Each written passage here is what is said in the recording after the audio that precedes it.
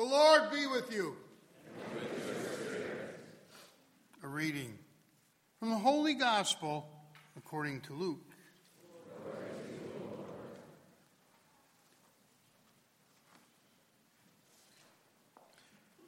While the crowd was pressing in on Jesus and listening to the word of God, he was standing by the lake of Gennesaret.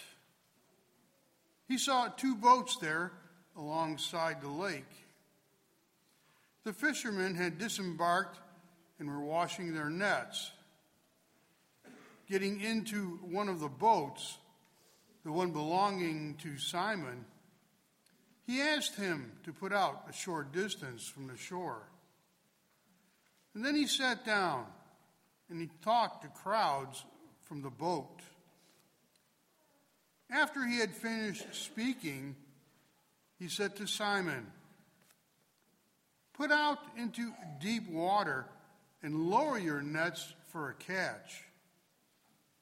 And Simon said in reply, "Master, we have worked hard all night and have caught nothing, but at your command I will lower the nets." When they had done this, they caught a great number of fish, and their nets were tearing. They signaled to their partners in the other boat to come and help them. And they came and filled both boats, so that the boats were in danger of sinking. When Simon Peter saw this, he fell at the knees of Jesus and said, "Depart from me, Lord, for I am a sinful man." For astonishment at the catch of the fish they had made seized him and all those with him. And likewise James and John, the sons of Zebedee, who were partners of Simon. And Jesus said to Simon, "Do not be afraid. From now on, you will be catching men." When they brought their boats to the shore, they left everything and followed him. The Gospel of the Lord.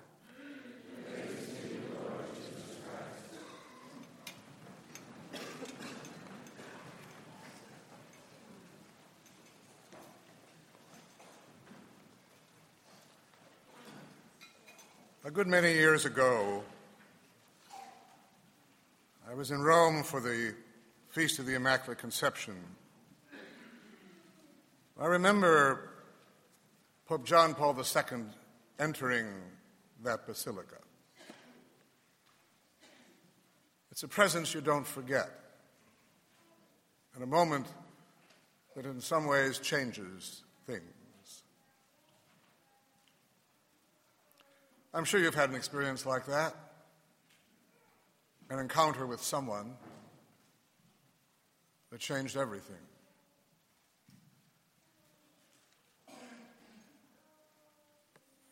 There is, however, one encounter in life that must change everything.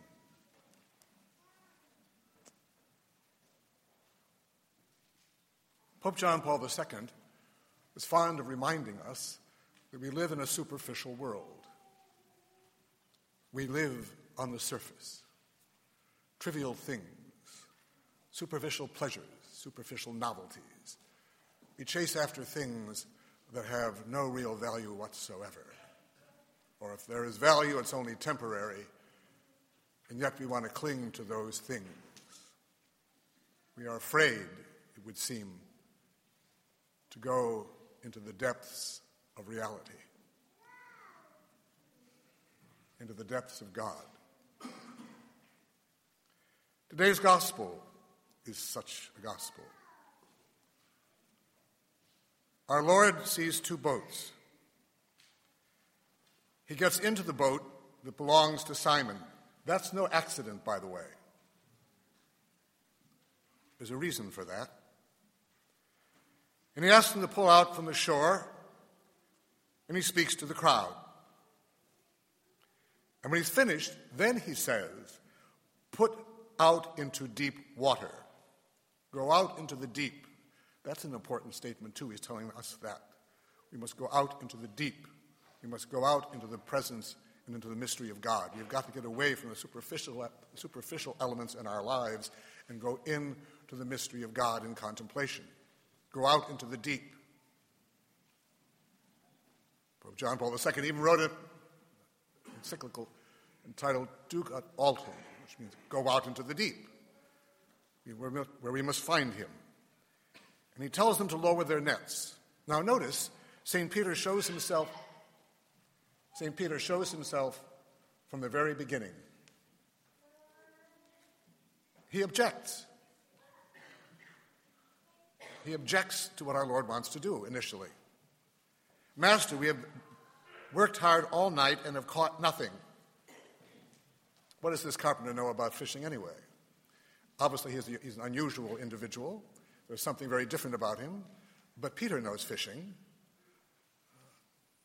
And then he says, but at your command I will lower the nets. If you say so, all right, we will lower the nets. And we see the result of it. That's no accident either. The ship, the boat, is Peter's. The fish are the church. And it's no accident that it's Peter's boat, since he is the one who in the end will be the one who is appointed to steer that ship, that boat. The boat is the church. And they have this great catch of fish. And what's his response? His response is actually a pretty good one. It says that, and Peter saw this, he fell at the knees of Jesus and said, "Depart from me, Lord, for I am a sinful man." Well, we can all say the same thing in the presence of the Lord, can't we? Or we should. "Depart from me, Lord, for I am a sinful man." But St. Peter isn't saying that just because he's humble. He's saying that because he's afraid. He's afraid all of a sudden of who this man is or what he might be. And most of all, that he might call him to something that he doesn't want to be and doesn't want to do. So the best thing to do is to tell him to go away. Is that surprising? If we think that we don't do that from time to time, we're very much mistaken, because we do. So he wants the Lord to go away, because he is a sinful man. And our Lord then is having none of that. And so we are told that he was astonished, and all those who were with him. And our Lord then simply says, "Do not be afraid." Just like that. Do not be afraid. From now on, you will be catching men. And he calls them to follow him. He calls these sinful people. Well, who else is there to call? He calls these sinful people. He calls these fishermen. Notice, too, that they encounter him at the beginning of the gospel while they are washing their nets. They were doing something very ordinary. They're doing what they do during the day, just doing their work. And they encounter the Lord, as we do, but we don't think about that. When we seem to go into wherever we work or whatever we do, we focus on that. We are unaware of the fact that that's where he is going to come to us often. And we don't reflect upon his coming, which we should. Again, we have this our lives are broken up into compartments. But it shouldn't be that way. Everything we do, as everything they did, was formed by his presence. And we are then told that they brought their boats to the shore, they left everything and followed him. Did they? Peter was afraid. Our Lord knew that he was afraid. He knew that the others were afraid too. And just time and on, Peter became more and more confident, more and more secure.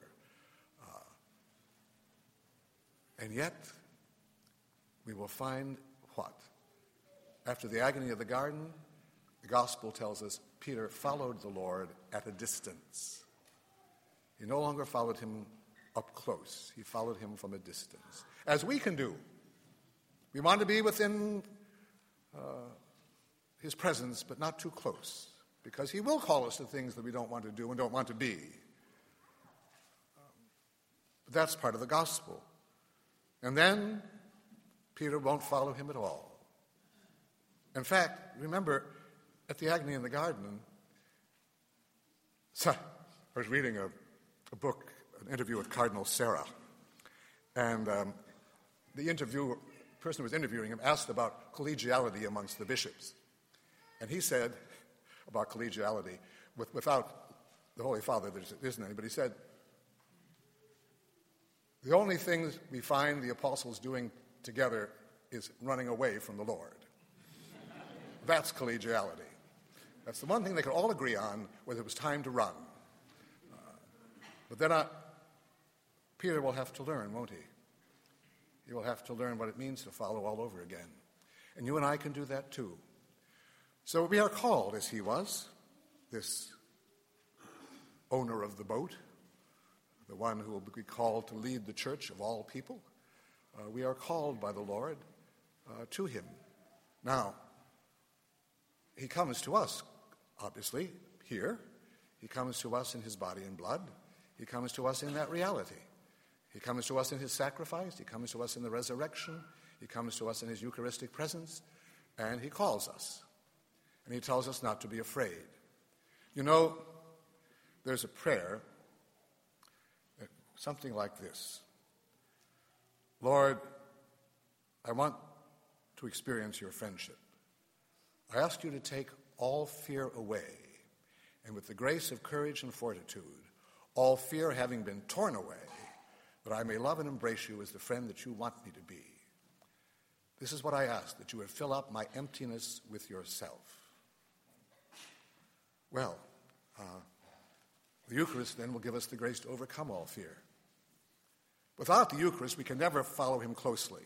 We will always follow him at a distance. It may seem comfortable, but it won't be what he wants.